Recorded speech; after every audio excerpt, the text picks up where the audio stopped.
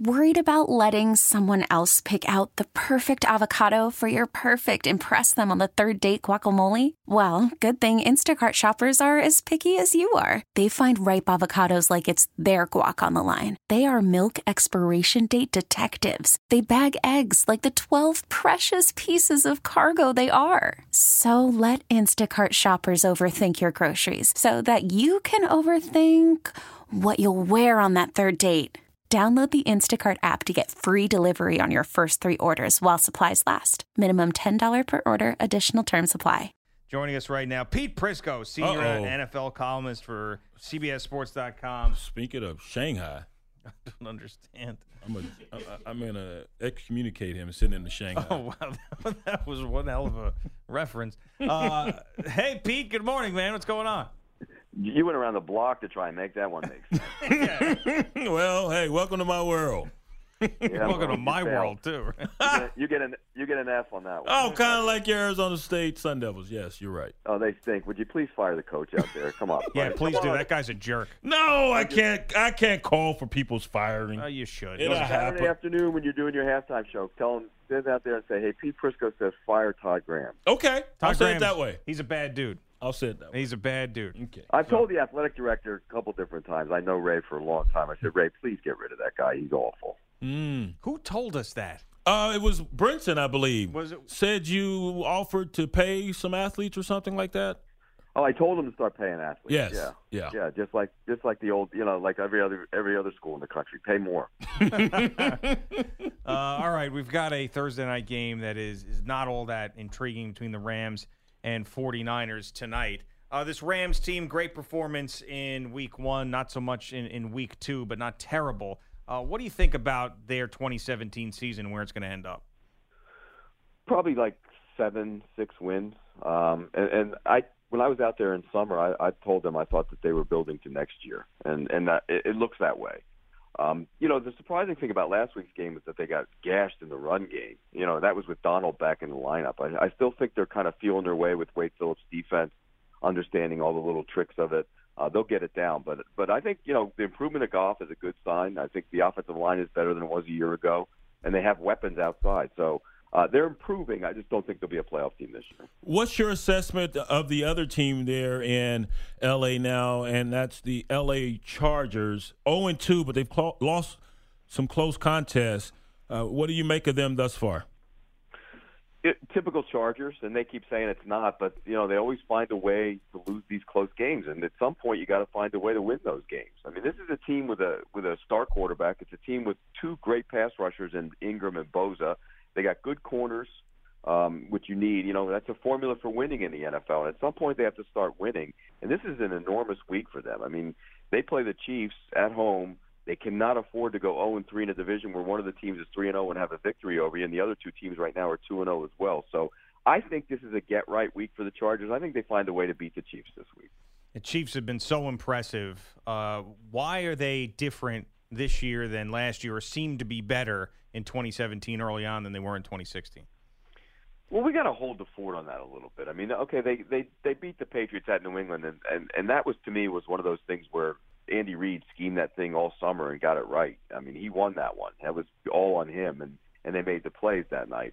But they did win the game, and New England's defense was terrible that night. And then last week, if you go back and watch the game against the Eagles, they got mauled at the point of attack. At least the Eagles' defense got after Alex Smith. And to me, that they had the one long run by Kareem Hunt, but other than that, they did a good job on them. They got to be. They're good, but I mean, people are trying to anoint them as the next great thing. I mean, let's slow the roll until after Sunday when San Diego beats them. LA beats them. So who's great right now in your estimation? Nobody. Mm-hmm. It's 2 weeks. I mean, right. the team we thought was going to be great was New England, and their defensive woes. And last week, they seemed to get better on defense, but they were playing against 2 backup tackles in New Orleans. And Dietrich Wise got some pressure, and Trey Flowers is a good player, but I still got to see that going forward, that's going to happen on a regular basis.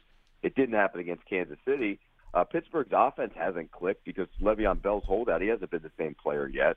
You look around the league, and maybe Atlanta's the best team right now. I mean, they're they're a good football team, and I think they're better on defense than they were a year ago. So maybe Atlanta's the best team right now. Gio and Jones with Pete Prisco across the country on CBS Sports Radio. You got the Cardinals beating the Cowboys at home this weekend, 27-23 in your Week 3 picks.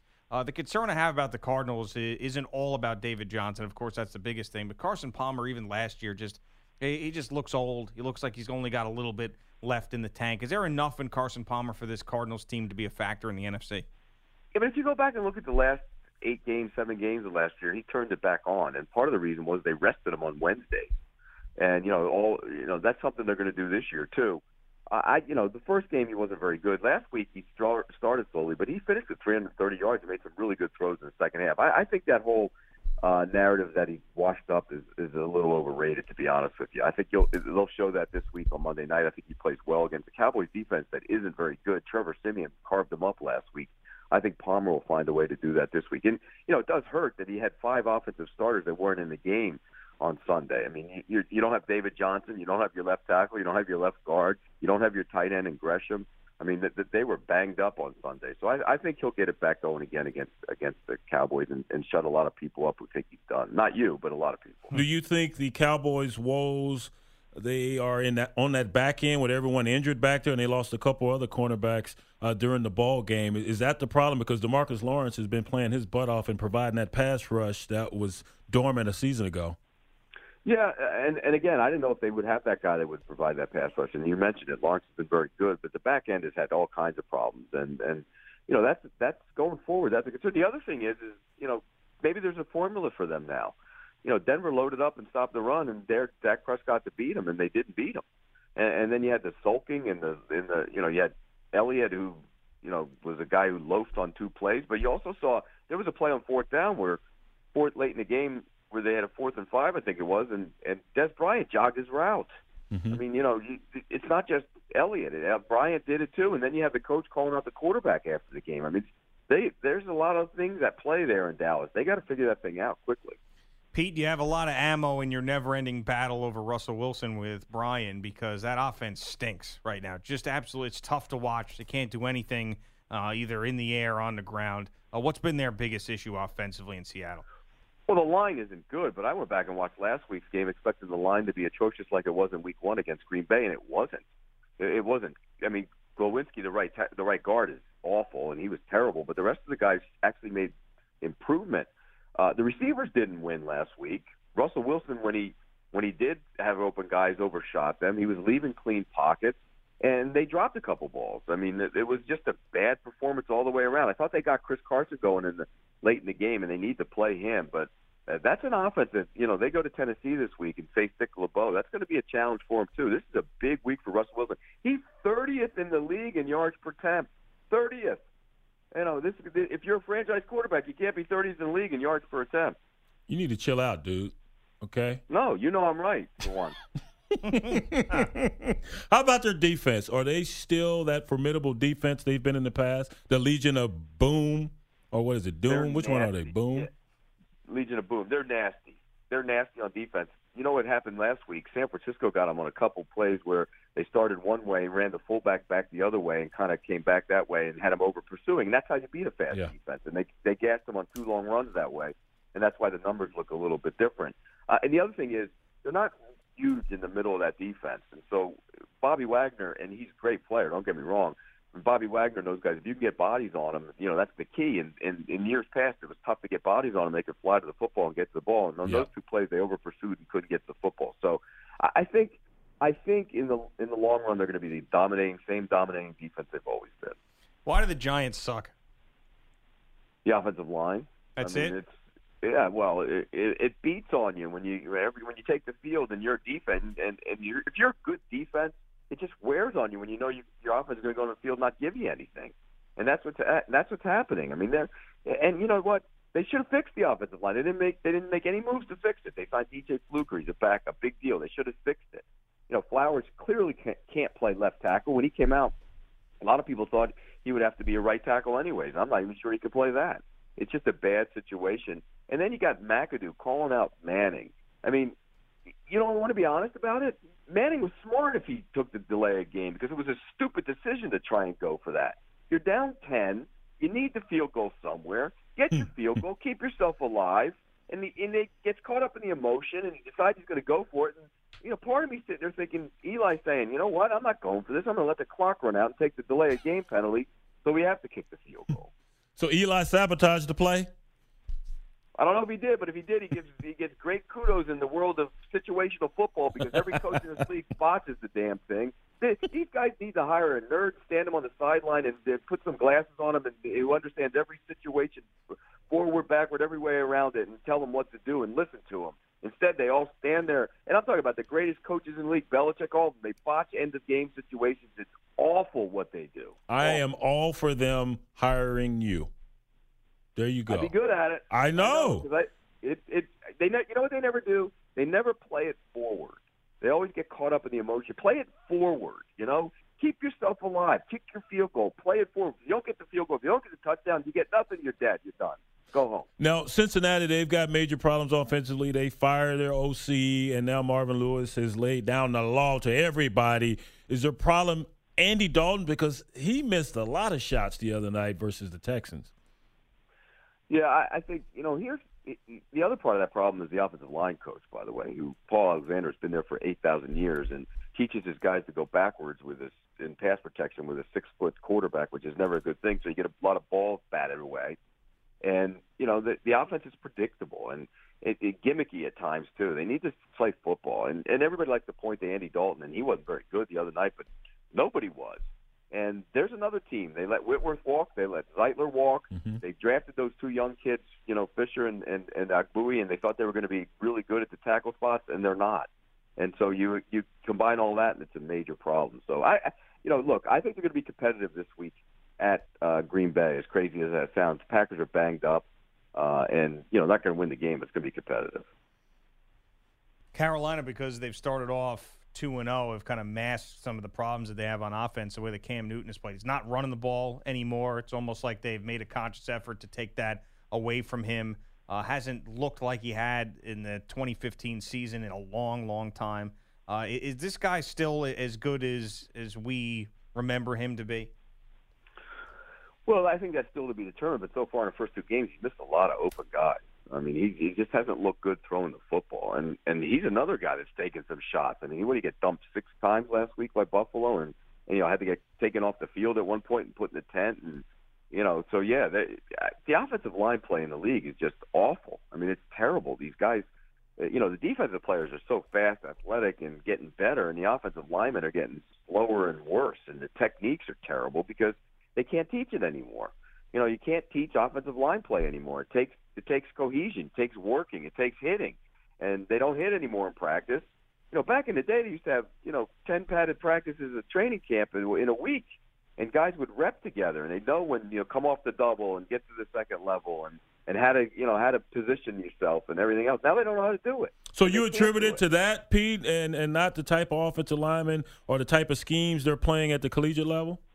I think it's a combination of all of it. I think it's a combination of the schemes at the college level because they play, pass and tap. They don't block anybody and put their hand in the ground. Then it's all when they limit it in terms of the time they have, and all the coaches do now is install instead of teach technique. It's install, and so they don't teach the technique. And then the third part of it is you don't work together and get your reps with padded practices.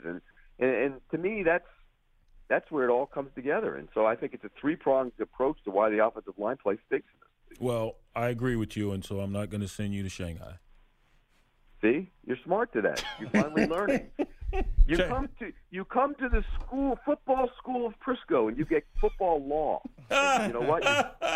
You're finally learning, Brian. I like it. Check out the Pick 6 podcast with Pete, Nick Costos, Will Brinson, Jason LaConfora. You can check it out on iTunes. Everybody seems to be really, really committed to doing a ton of these podcasts. Yes. I was going through them yesterday. It was like one a day. So pretty good.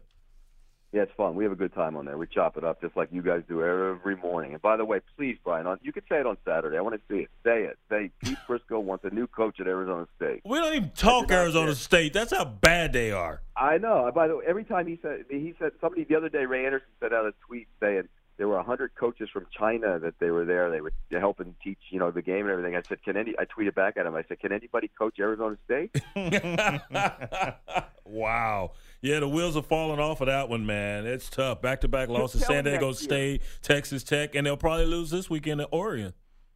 Chip Kelly next year.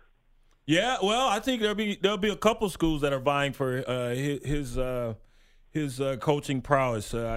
People are associating him with A&M, and of course Arkansas. We'll see who wins that one between those two this weekend. Brett Bielema, he'll probably end up weathering the storm, but a lot of people have Chip Kelly on the brain. What about bring Mike Norvell back? That's a hot one right now, knocking off UCLA, the Memphis coach, and of course he was there at A-State as the offensive coordinator. He wouldn't go. They're so tight. He's not going to replace his buddy. Yeah, he would. Nah, you didn't replace your buddy. Those guys are way too tight. You forgot the most important lesson of life of them all. What's good for me is good for me. Yeah. Step on him. Exactly. Until Todd Graham's the offensive coordinator under Norvell, and then defensive coordinator. He's a defensive guy, right? Don't ever make him a defensive coordinator anywhere. All he does is blitz, and the other players will play behind him. That's why they give up 18,000 billion yards. Yeah. They're terrible. It's terrible. I can see Norvell going back with the success he's having now and the success they had when he was there at Arizona State as the OC. Yeah, or here's another one. Go get Jeff Brom from Purdue. Yes, he's going to be a hot commodity. Now, this is going to be anger Purdue fans, but, is your program a stepping stone or is it a destination? Now, Jeff Brom may say, hey, we turn this thing around, especially if they can knock off Michigan this weekend. They try to lock him up right now. That game will be closer than you think. I'm thinking along with you. I think it will because Michigan has issues in the red zone. They couldn't score in the red zone a week ago versus Air Force. I'm in agreement. Damn, that's 3 times today I agree with you. Yeah, Bye, yeah, Pete. And you know what? I know Bye. College football, they might have to boot you off that halftime show from me on. You definitely got to go now, man. You got to be a New Heisel backup singer if you do, though. So keep that in mind. All right, see you, Pete. All right, guys, take care. Baseball is back, and so is MLB.tv. Watch every out-of-market regular season game on your favorite streaming devices, anywhere, anytime, all season long. Follow the action live or on demand. Track 4 games at once with multi-view mode and catch up with in-game highlights. Plus, original programs, minor league broadcasts, and local pre- and post-game shows. Go to MLB.tv to start your free trial today. Blackout and other restrictions apply. Major League Baseball trademarks used with permission.